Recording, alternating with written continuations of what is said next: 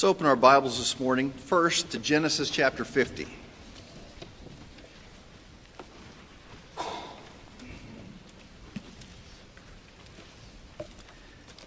Now, I asked the men on Wednesday at the Bible study, I asked for their insight into this. I said, guys, how do I combine Mother's Day sermon with a sermon on how to understand what has gone on in the last 10 days. And after much silence, we came to this conclusion. Happy Mother's Day. Now to Genesis chapter 50. We'll go through a variety of scriptures, so just be ready to go. There are a couple places where the topic for today is laid out for us and will help us understand it, but we will begin there, so let me pray. Heavenly Father, we are grateful for this opportunity to gather here, to hear your word. We pray that your Spirit would open our eyes to it, to provide for us understanding. Lord, that we might grasp these things, we might live in confidence and boldness because of them. We ask this in Christ's name. Amen. Now this morning I cannot give you specific reasons that will satisfy every question you have as to why in the past this property was destroyed and this property was not, or this family suffered and this family did not, or why this block was destroyed and this block was not, or even on a broader scale or broader scope in our own lives. Why do we face tragedies? Why do we have specific joys? Why do we have successes, unexpected blessings, unexpected tragedies, apparent failure of godliness, the apparent success of godliness? What I hope to give you this morning is this.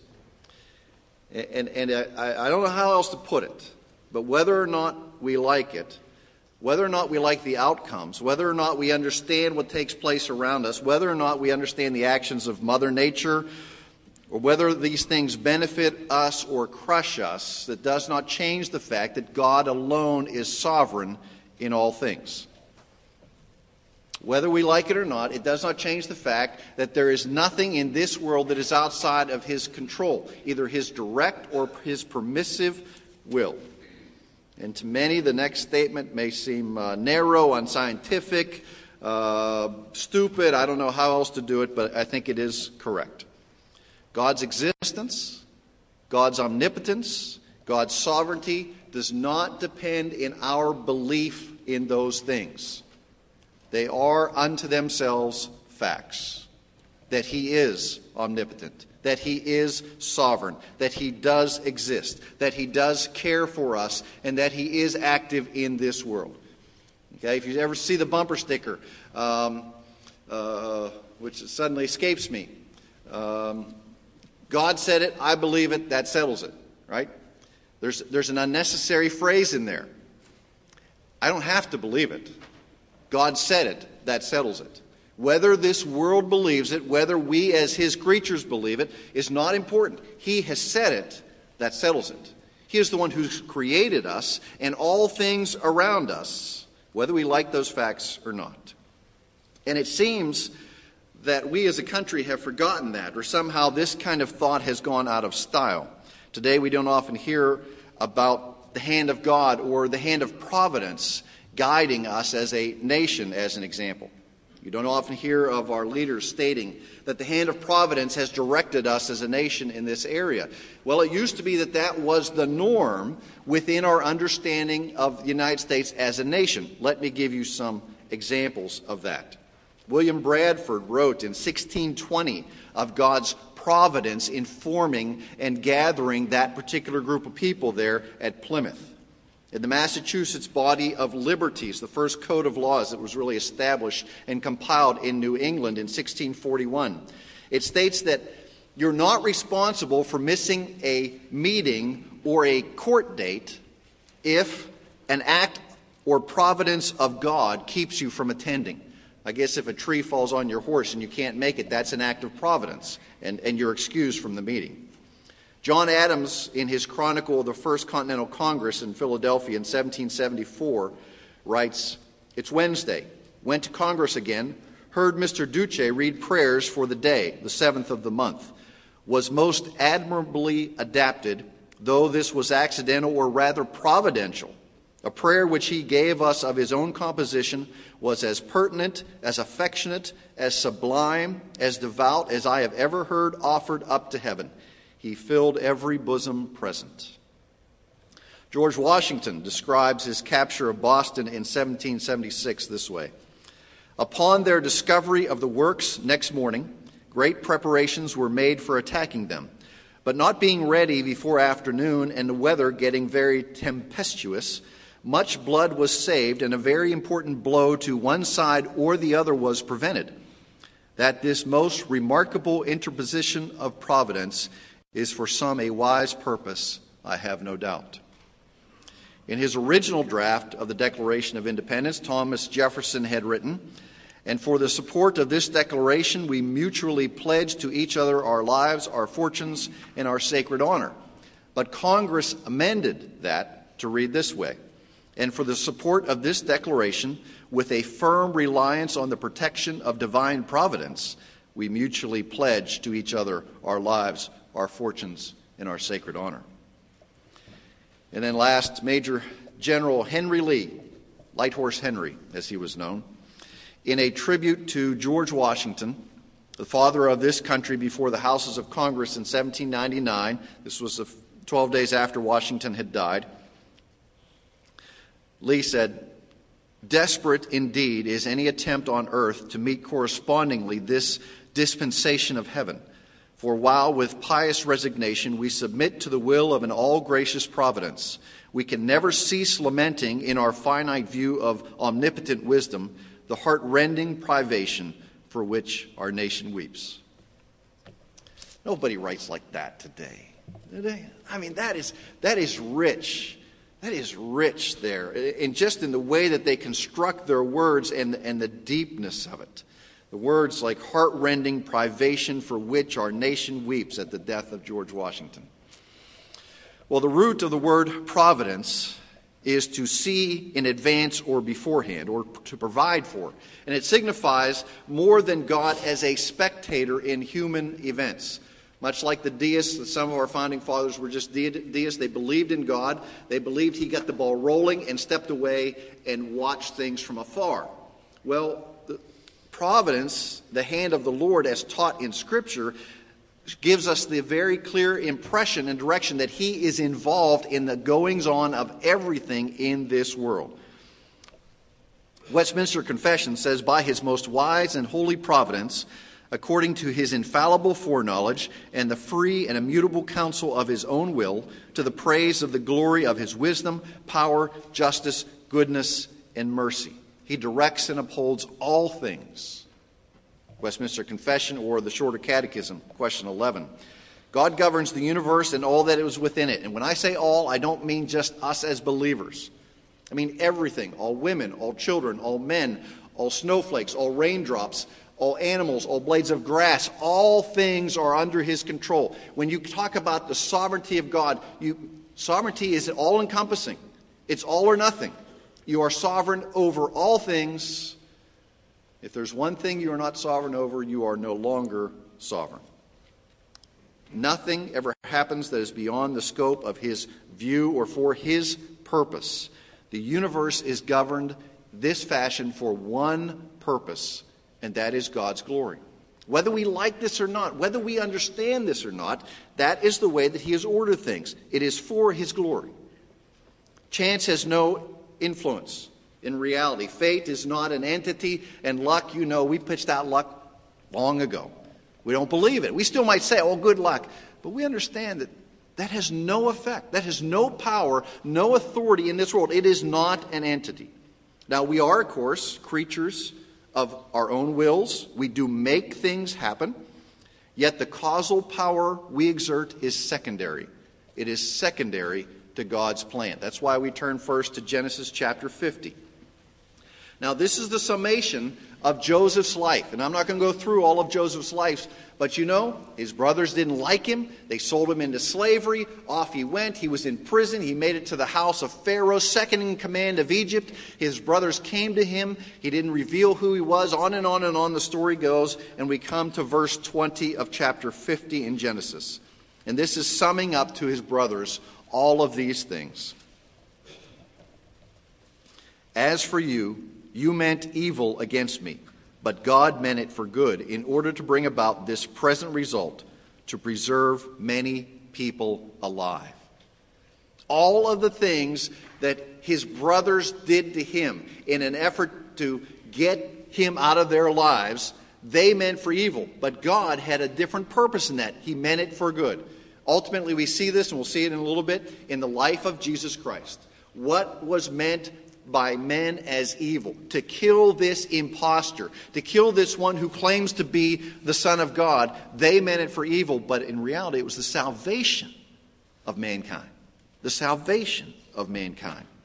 The Scriptures very clearly teach that all things outside of God owe their creation to God and their continued existence. Let me give you a couple examples. Hebrews chapter 1, all things by the word of his power. He upholds all things by the word of his power.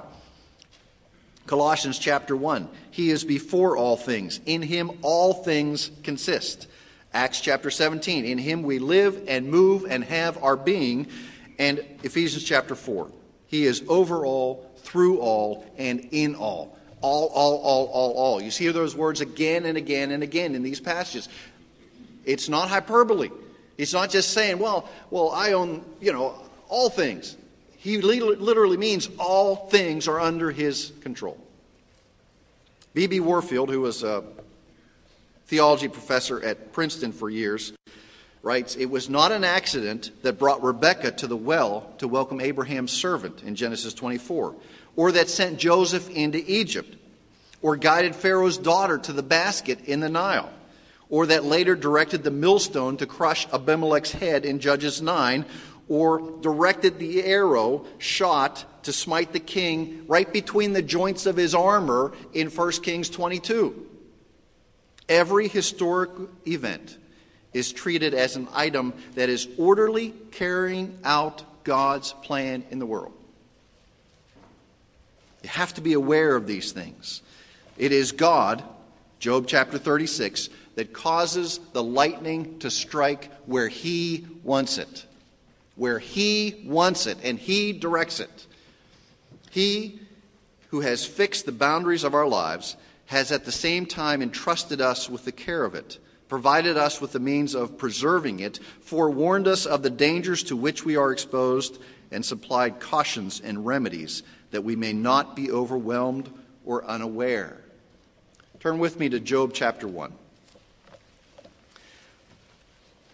This is a book that is seldom read in its completeness, although there was a Puritan pastor who preached on nothing but Job his entire career.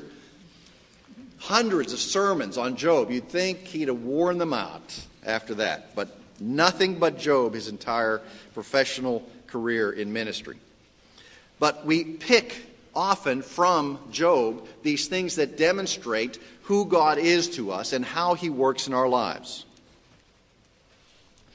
So let's first look at Job chapter 1, verse 1. Job is right before Psalms, right after Esther. And we know the story of Job, okay? So we're just going to pick out a couple verses throughout the book and look at those. First off, Job's godliness was undeniable. Job 1:1. There was a man in the land of Uz whose name was Job, and that man was blameless, upright, fearing God, and turning away from evil. And it's stated again over in verse 8. And the Lord said to Satan, have you considered my servant Job? For there is no one like him on earth, a blameless and upright man, fearing God and turning away from evil. Okay, his godliness is undeniable, stated twice here in the first 8 verses of the book. But Job loses his children, his servants, his livelihood, almost everything he has. His health is is almost taken from him completely. In a record of satanic opposition, Job is left destitute of all support. His friends come, and first they sit with him in silence. Probably the best thing they could have done is just to been with Job in his misery. But then they open their mouths. Okay? Well, Job, there must be some unconfessed sin in your life. If you would just confess it, then you would get out of this. Now, I actually had a professor at college who was in the hospital, and he was paralyzed. I mean, completely, almost like a quadriplegic. It just came upon him one night. He couldn't get out of bed. They rushed him off to the hospital. They couldn't figure out what it was. Members of the church where he was on the staff came to him and said, "It is now time to confess the sin that has brought you here. You must confess this, and then you'll be released." It was the guilt that he was living under and this kind of oppressive thought. It wasn't any sin. He said, "I've been through that. I can't think of any other thing." And they said, "There must be something." Well, the same type of thing Job's friends are saying. There must be sin, or you wouldn't be suffering this fashion. But all you have to do is look back and see that the Lord and Satan were talking. And the Lord said, "Look at my servant Job. You have at him. Don't kill him. See what he does." See what he does. And for 40-some chapters, we see how Job wrestles with these things. Now, the greatest issue that Job really had to face was God's silence on so many of these things. Go to chapter 38 of Job. Now, Job questions God. And when it comes to these types of things, it's good to question God because he's got the answers. Or his spirit will direct you, or his word will help reveal those things to us. They don't give us answers on everything. Okay? When we say, why does God work in this way? It is for his glory. Is that an answer that satisfies you?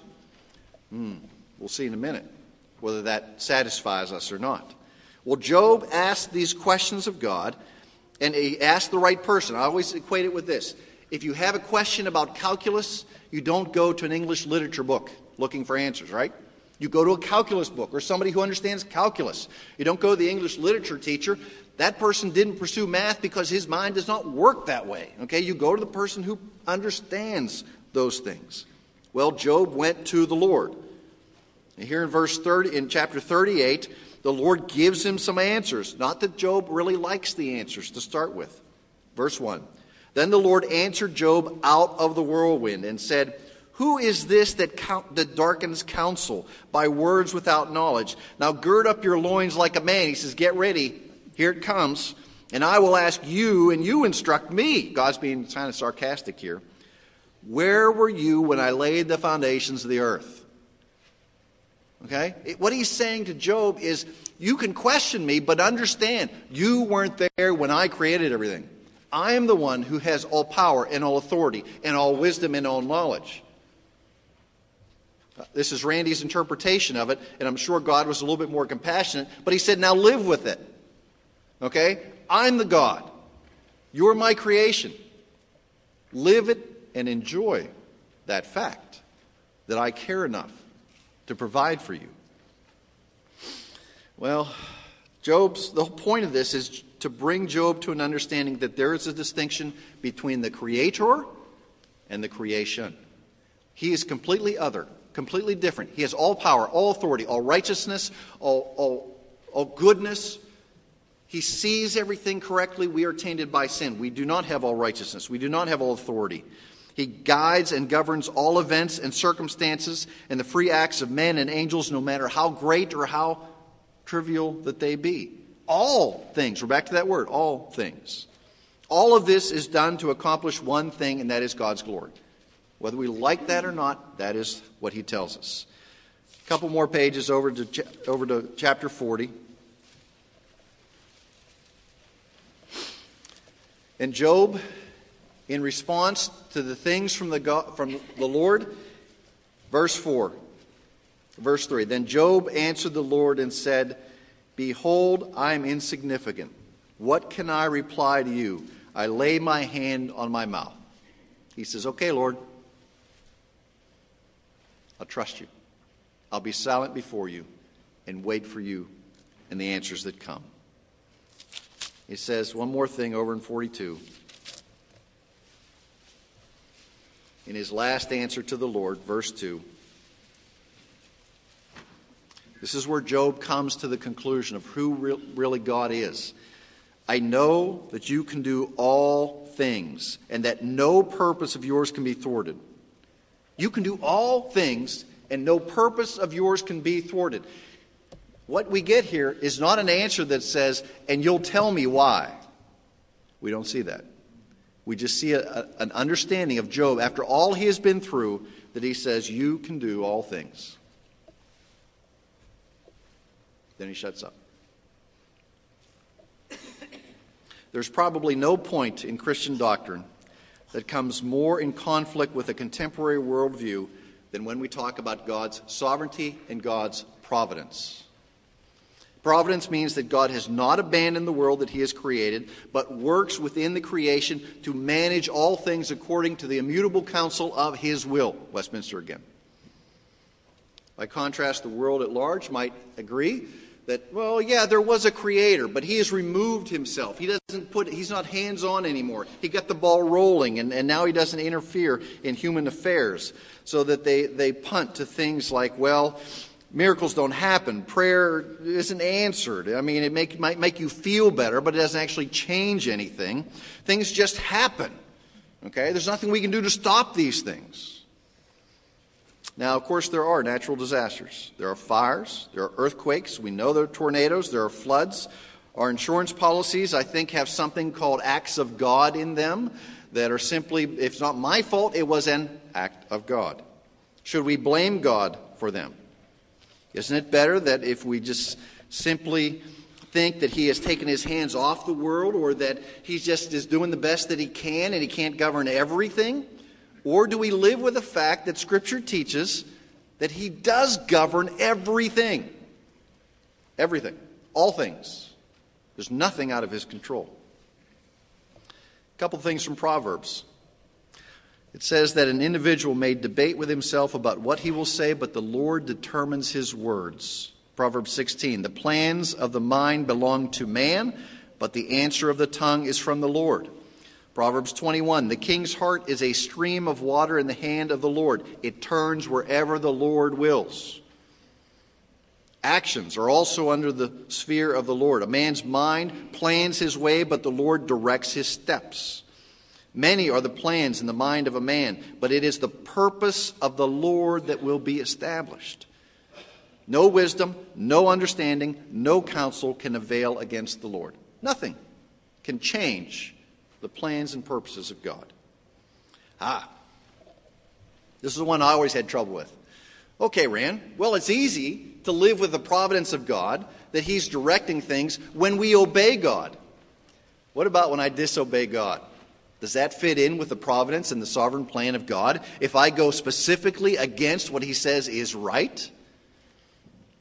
Well, there are plenty of examples of people who have gone against the will of the Lord, and we see his intervention. The best example probably is Jonah. The Lord says, Jonah, go to Nineveh. So where did Jonah go? Tarshish. Okay? Nineveh's over there. Tarshish is as far away as you can get. He purposely disobeyed the Lord. So the Lord intervened directly into the world at that point. And we discussed this a little bit in Sunday school. Jesus believed that Jonah was in the belly of the whale for 3 days. That's all I have to quote. Okay? So therefore I believe it. Now, the Lord had to get Jonah's attention. So he intervened, got this fish, this whale, 3 days. He didn't digest him. He held him there, took him over to the coast, spit him up on the coast, and reluctantly, Jonah fulfilled the calling of the Lord to be the missionary. Preached the shortest and the best sermon ever heard. Okay? Repent, for the day of the Lord's at hand. And what happened? All of Nineveh repented. The king even put the cows in sackcloth. Okay? They were serious about it. Unfortunately, a generation later, we see the city of Nineveh has gone right down the tubes. Okay? But God intervened. Even when he was disobedient, it was still the purpose of the Lord. Now, we have to say that the purpose of the providence of God is directed to an end. The flow of all human events is directed to an end. We can oppose them, but we see in the case of Jonah, sometimes you oppose it and the Lord intervenes and says, no, this is where you're going to go. Perhaps you can see in your own life, you've heard the Lord wants you to do something and you've gone this way. There are plenty of examples of pastors that I know who said, no, I heard the call for years and I just avoided it, and then the Lord finally crushed me one day. I had no other choice, but I had to pursue the things that He had laid out for me. Turn to Romans chapter 8.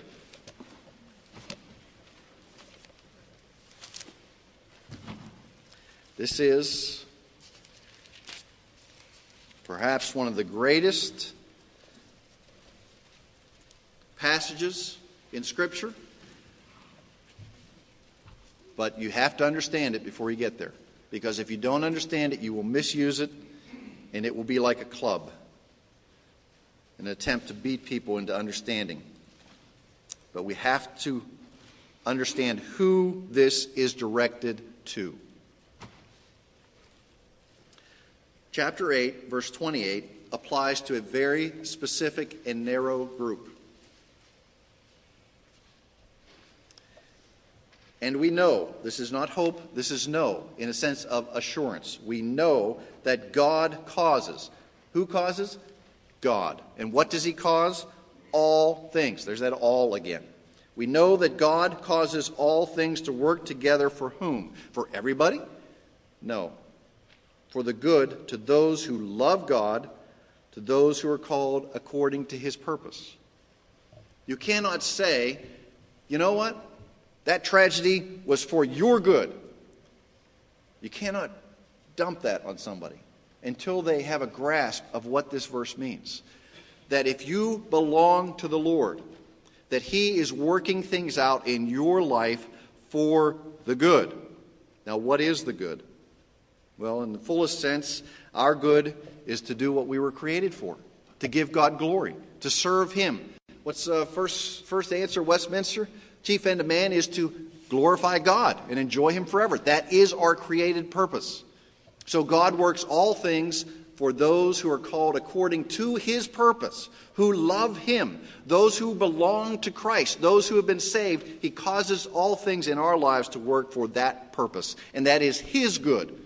The definition of good is His alone. It is not my definition of good, because mine is very likely different from the Lord sometimes. Okay? We can't say that my good is consistent with the righteousness or happiness of Randy or the earthly success of Randy. That is not necessarily the way the Lord looks at good. To work for the good of those who love God and called according to His purpose. All things. That means evil as well.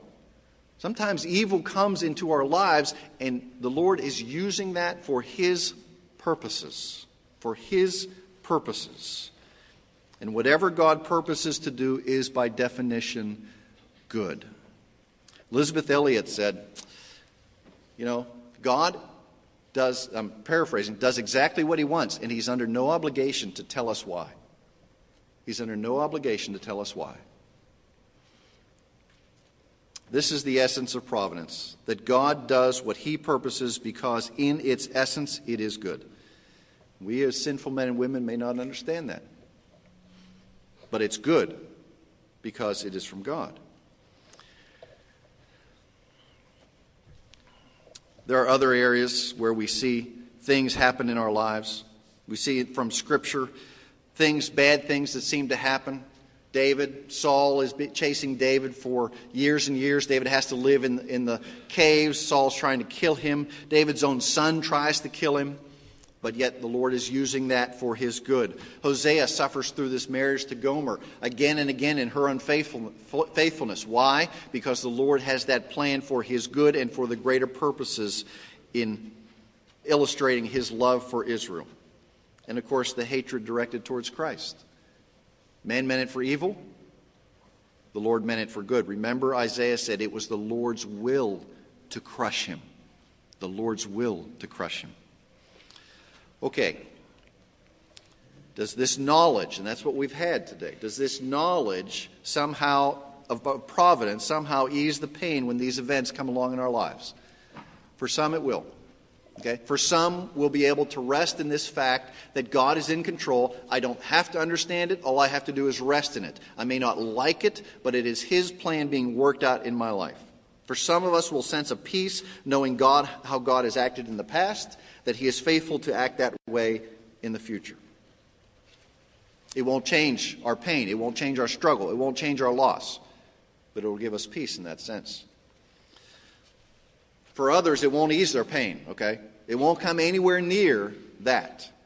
The only thing that will give them comfort in the midst of loss is when those who understand these things act with compassion and mercy and as servants to them, to minister the things of the gospel to those who are suffering. That we are, in a sense, the hand of God and the hand of providence reaching out to them and caring for them. Mr. Westonhoff, who wrote a book about the death of his son, said he didn't want people to come and talk to him. He didn't want people to come and give him, words of any wisdom. He said, come and sit on my mourning bench with me. Just come and be with me. Okay? Be the gospel right next to me. Like Job's friends before they opened their mouths. Come and demonstrate the love of Christ by caring enough to be with me. Actions of compassion and sacrifice. Sometimes simply the presence. This will be the factor that communicates the providence and love and grace of God to people. They will understand God. They will understand how He works by how we live these things out. Let's pray.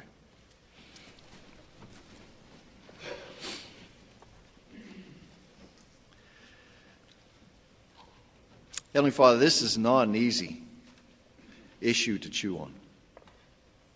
Because we like understanding. We like to know why. We like to know when. We like to know how. The why is you cause all things to happen for your glory. But we wrestle with these issues of how these terrible things, how these natural disasters, how these personal tragedies in our own lives, how do they fit in with your glory? How do they fit in for we who are called according to your purpose? How are they acting for our good? These are things that we wrestle with, Lord, and we come to you for answers. And we know that sometimes you answer yes, sometimes you answer no, sometimes you answer later.